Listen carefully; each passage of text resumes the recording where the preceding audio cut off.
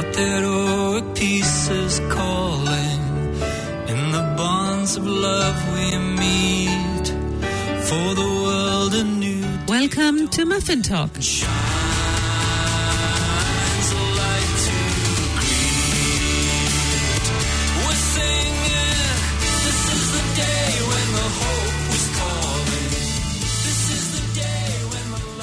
Kia ora and welcome to Muffin Talk. Muffin Talk is a weekly radio program to which I invite guests to talk about their work and their passion for issues on community programs, social justice, Bible studies, the Catholic Church, or interfaith relations. My interviews are done in the studio of Planet FM or via Zoom. Our topic today is the relationship between faith and the commitment to climate action. My guest is Harvey Lifshitz, a member of the Wellington Interfaith Council, and he's also a representative of the Jewish community on the Wellington Interfaith Council.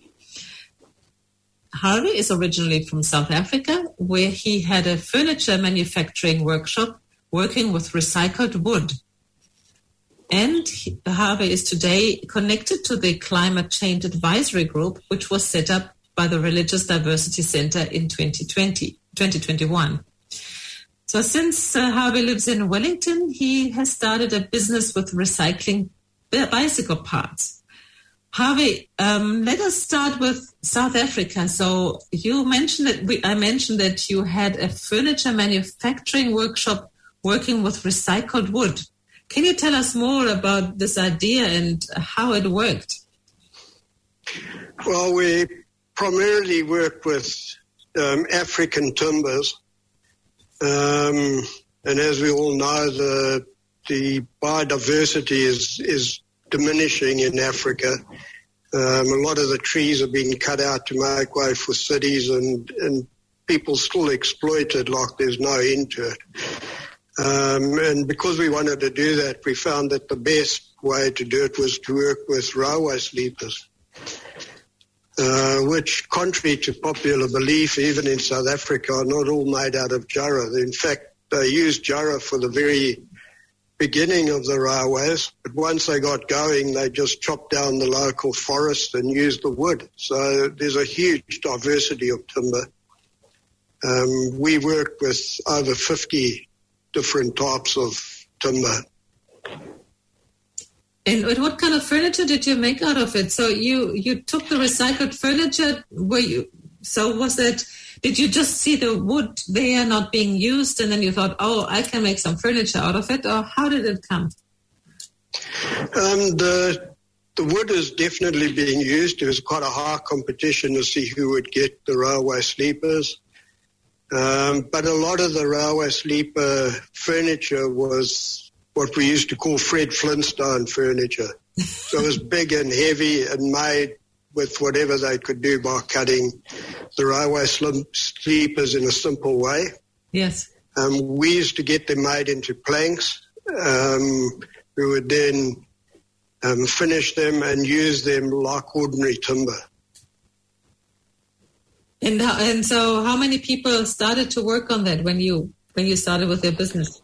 So I started my business with myself and one helper who was rescued from a business that went into liquidation. And him and I worked till the very last day. He actually helped me pack the container with all our stuff in it. And we tried working with men. It didn't work out. They were more than a bit unreliable.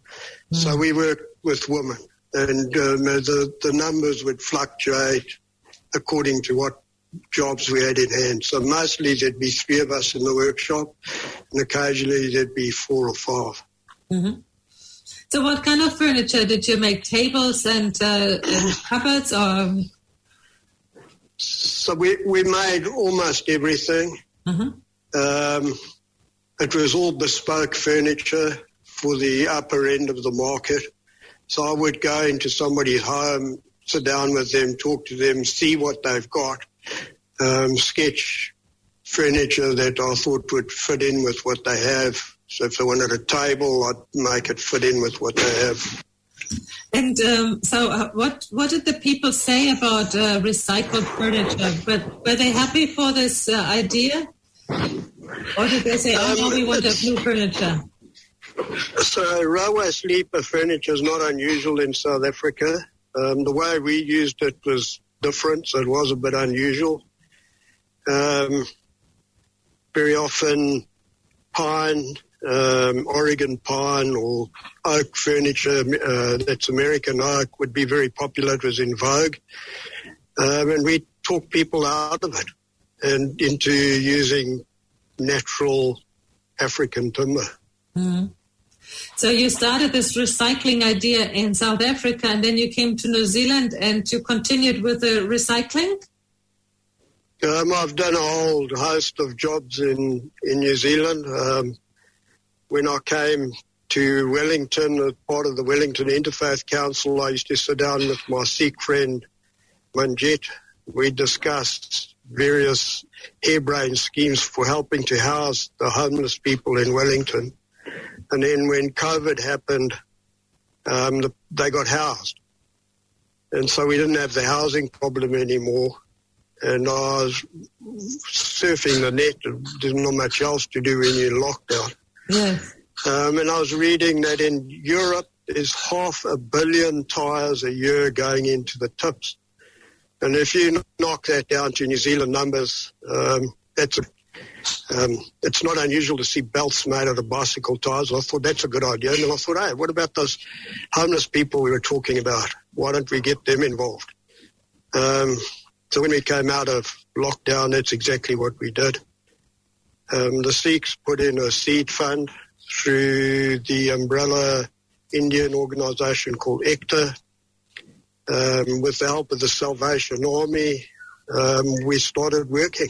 And it was in 2020, and we're just going since then. So you're recycling bicycle parts? So we started with tyres. We did a little bit of work with tubes. And then we landed up with so many bicycle tyre belts, we're running out of place to keep them. So what we did was we diversed into making jewellery. And we now have a bunch of women and some guys that come in, they sit down, they make jewellery. And everything they make, they get a part of the profit. So belts and dog collars, they get paid for up front.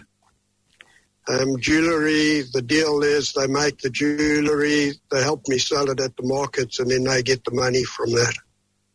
So you're doing something for climate, for mitigating climate change, you're recycling, you're creating jobs, and you're creating a living. Is that right? Well, we don't create jobs and we don't create a living because there's none of them make enough money to do that, and I don't think they'd want to. But we certainly, a point of pride amongst the people that I work with is that they're helping to keep the stuff out of the tip and they're giving something back to society. Yeah. And have other people from other areas also come to you and say, well, we'd like to know more about it? Not yet. We're not well known enough yet. One of our biggest downfalls is our marketing. Well, from your lip to God's ears. I'm busy developing our own custom belt buckle at the moment, which will have our logo on it, and then we'll get back into manufacturing those. If I could sell that to capacity, we'd go from strength to strength, and we'd certainly be able to go to different centres. Yeah. And tell me, how did you come to bicycles? Are you a bicycle rider? I'm a keen cyclist. I haven't always ridden a bicycle. My stepfather refused to let me ride a bicycle when I was a kid. I think mainly because he didn't want to phone up my dad and say, hey, Herman, your son's underneath a motor car. So to solve that problem, I wasn't allowed to ride a bicycle. When I turned 21, I took the money from my birthday present, went and bought a bicycle, and I haven't been off it since. Oh, that's wonderful. Are you also going on organized bicycle rides? We have a small group that I'm part of. I enjoy my own company, so it gives me a chance to escape into my own mind for a while. Yeah. and I really enjoy bicycle touring. Yeah, and that's another way how you're doing something for the environment. You are doing your excursions on bicycle rather than by car. Well, I think of it as doing something for myself, not the environment. It seems like you are always keen to do many things at the same time. You're doing something for the environment, for yourself, for the bicycles, and you see the practical side. So you're a very practical person, aren't you? The firm, I do a lot of stuff with other people benefit. And I'm a firm believer that nobody ever does that unless you get something out of it yourself. Mm-hmm. I work with the marginalised people of Wellington. They're a fun crowd. They're unencumbered. They're a fun crowd. They accept you as you are. And I enjoy working with them. I wouldn't like to. I don't think I'd be able to work with them every day, but I enjoy it. Yeah. Otherwise, I wouldn't do it. Do you think that you also have the chance to inspire them by telling them about value in things that other people are throwing away? I don't think that I inspire them. I think they're inspired by the idea. Yeah. Because that could be something that will trigger new ideas. If people see, you can reuse something, even though you can't use it for the original purpose anymore, but you can recycle and do something completely new. Yeah, I think undoubtedly some of the people that work with me enjoy it because it gives them a chance to be creative with no expectations on it. Yes, the other day when I interviewed Dr. Paul Blaschke, he was talking about the Jewish concept of tikkun olam. Is that something that is also very close to your heart? So the two Jewish aspects to this. The first is tikkun olam, which is the repairing of the world. So we do that in two ways, which are quite obvious. The one is by saving the environment, the little bit that we do. And the other one is by helping people to have dignity and to be aware of themselves. The other one is the concept of tzedakah, which is often translated as charity. But the word does not mean charity, it means justice. More accurately, it means social justice. And our great medieval Rabbi Maimonides, he had 7 levels of tzedakah, of charity, if you like. Starting off with, you walk past a beggar in the street and you give him $1. You look into his eye, he looks into your eye, and you give him it, and there's a certain amount of gratification on both sides. And it works its way up the ladder till eventually you help somebody to help themselves. You give them a loan or you partner them in a business, and that's what we're doing. The people that work with me are part of the business. It's a social enterprise. This is not my business. It's a social enterprise. And we try our level best to give them an ownership in it. In fact, a great point of pride with us is that right now there's a workshop being run and I'm not there at all. So you have taught them something and they have continued to do the work by themselves. So you've just helped them for the... Yeah, so the work, the physical work of putting the stuff together, that's a no-brainer. But being able to sit down and actually organise the group and get the stuff out, that's another level. And that's where some of them are at the moment. And you mentioned that you started this initiative together with a Sikh friend. Yes. Tell us more about this experience. So the two of us would sit down for a coffee at least once a week, sometimes more, and we'd have all these harebrained discussions about what we can do and where's the land and how we can build cheap housing for the homeless. And then after lockdown, in fact, it was my birthday, and I had a lunch with him. He didn't know it was my birthday. We had the lunch, and I told him about the business. And he says, well, you need some money. I said, Manjit, I've started businesses. I don't need money. He said, you can't start it without money. And so he found the seed fund for us. So he found the money and you had the idea, and together then we were doing the planning with the lunch. Yes, that's right. And then tell us more about how it evolved. So then the problem is, now the money problem is solved. The next two problems that we had, the first one was we need somewhere to be able to do this. The other thing is you need the people to do it. It's one thing walking past people that are begging and seeing them. It's another thing to get them to come to a particular place and do something. And St. Peter's Church on the corner of Willis and Ghuzney Street, the secretary there, I got chatting to her and I told her what we want to do and asked her, how should we, is there anybody or what can we do? She said, you've got to meet Joe. I said, okay, I'll meet Joe. How do I get hold of him? No, I'll get him to phone you. So it took a while, but eventually Joe and I got together. Joe is the Salvation Army pastor for the homeless people in Wellington. And Joe and I got together, explained to him what I want to do, and he just said, this is a fantastic idea. And he found us a place, actually the band room in the headquarters of Salvation Army in Wellington. And he knows the people, so we'd have 6, 7, 8 people every Wednesday come around and make belts. And that's how we started. And then he was going on holiday, put us in touch with St. Peter's Church, who give us access to their undercroft once a week.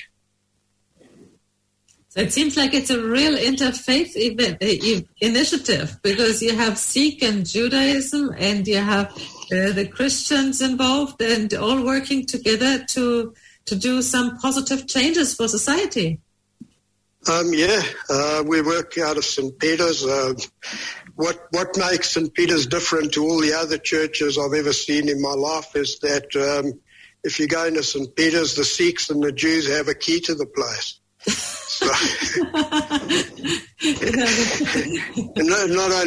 not only that, in lockdown, the Sikhs and the Jews could be seen handing out food parcels to the Muslims at the church. Wonderful. So it's a great experience. And tell us, how did you motivate then the people, the homeless people? Did they come anyways and you gave a talk, or did you talk to them personally and ask them, do you have any skills or can you learn this or something? With the belts, they'd come in, they'd sit down, I'd give them a tire, I'd give them a pair of scissors, I'd say, this is how you do it. Call me when you've done that and I'll show you the next step. Until a few of them knew what they do, then they help each other. With the jewellery, it's a little bit different. So here's the stuff. This is a few of the things I made. Do whatever you want. Mm-hmm. So one of the things I think that attracts them the most is that there are no expectations. Mm. So they come to us, there's absolutely no expectation on them. They can sit down and talk to us and drink tea and have biscuits with us the whole afternoon. If they don't want to make anything, that's fine. And there are a few of them like that. And some of them will come in and fiddle and faff and make a few things or make something half and then come back and finish it a few weeks later. There's no expectations. But if they would like to make something, if they want the money, they do make. That's good. So you give them the option and they can take it or leave it in a way. Absolutely. People sometimes ask me, well, does it lead on to work in that? I've had 2 of the guys go in and get jobs, but I don't think that we're the catalyst for that. But we have had a few people go in and get jobs. I used to run all the markets up to November last year, and then I suddenly found I had 2 markets on in the one day, and I've even Jews can't divide themselves into two. So I had two of them put up a hand and say, hey, we'll run the market. And that's a big turning point. So now I go, Saturday we have a market in the hut. I'll go along with some of them packed into my wife's car. We'll set it all up. We'll get it going. And I'll say good luck, goodbye, and I'll go for a walk. And they run the market. And that's a really nice place to be. Yeah. But I think what you're providing to the homeless people is also some pride in what they are doing. And I think that even if it doesn't provide jobs directly, but by providing them some kind of self-esteem, I think that it will be easier for them to apply out of a situation where they say, look, I've done this and this recently, you know. So I do think that it definitely has a huge impact. I think you've hit the nail on the head. It does give them a sense of pride and a sense of dignity, doing something and belonging to something. Another very important part of our business is if you go into our website, you'll see that we have all the usual things. We've got a home and about and a shop, but we have a section called Our Whānau. And if you go in there, and you have a look at your jewellery or your belt, you'll see a maker's name on it, and you can go into Our Whānau and you can see a picture of the person that made it and read a little bit about them. Okay, it's roadworn.co.nz. Thank you, Harvey, and I'll put it on the website so that people can click on this link. And yes, thank you very much for this interview. And you're welcome. And I just want to give a little bit of information of what's coming up with Titi Pounamu.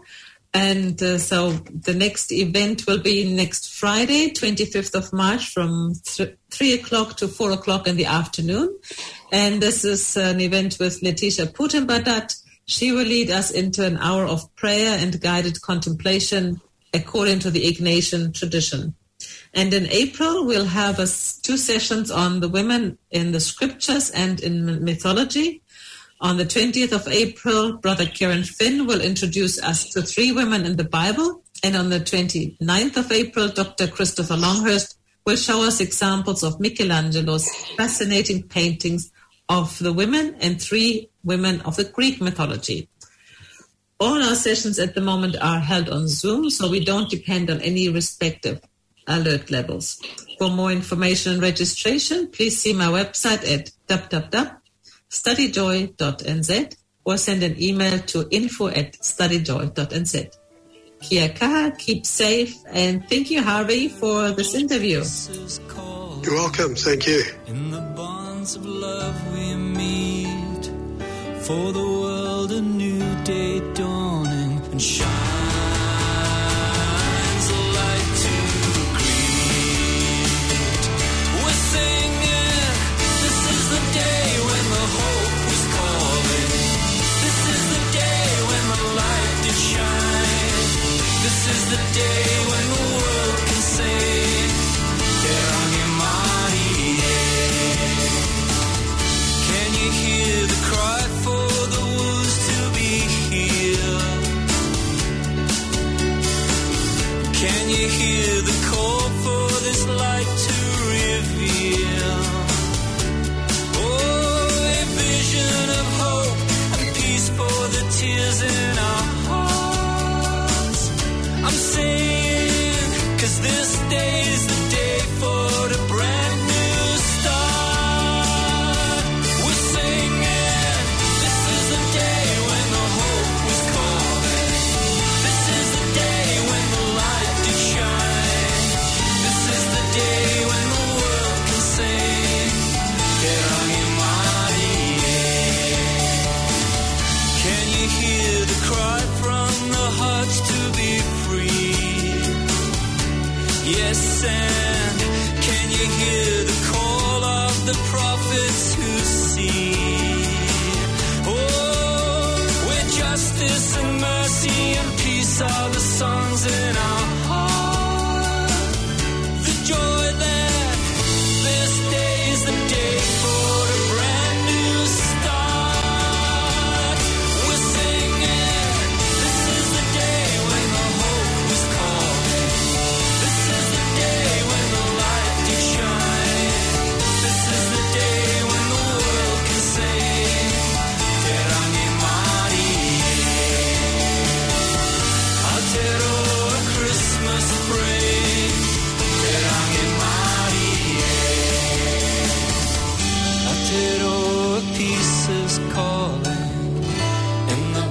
signs of love we meet. For the world a new day dawning, and shines the light to creep. Oh yeah, this is the day when the hope was calling. This is the day when the light did shine. This is the day when the world can sing. Get on your money, yeah. This is the day when the hope was calling. This is the day when the light did shine. This is the day when the world can sing.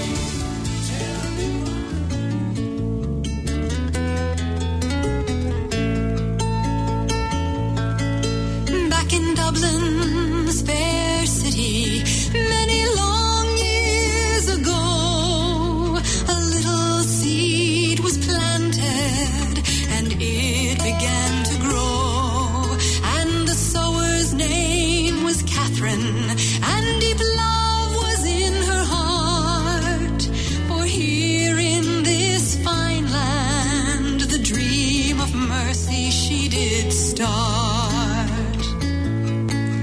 Well, she had a fine fortune, but instead gave to those in need. For mercy was her mission, and mercy was the seed.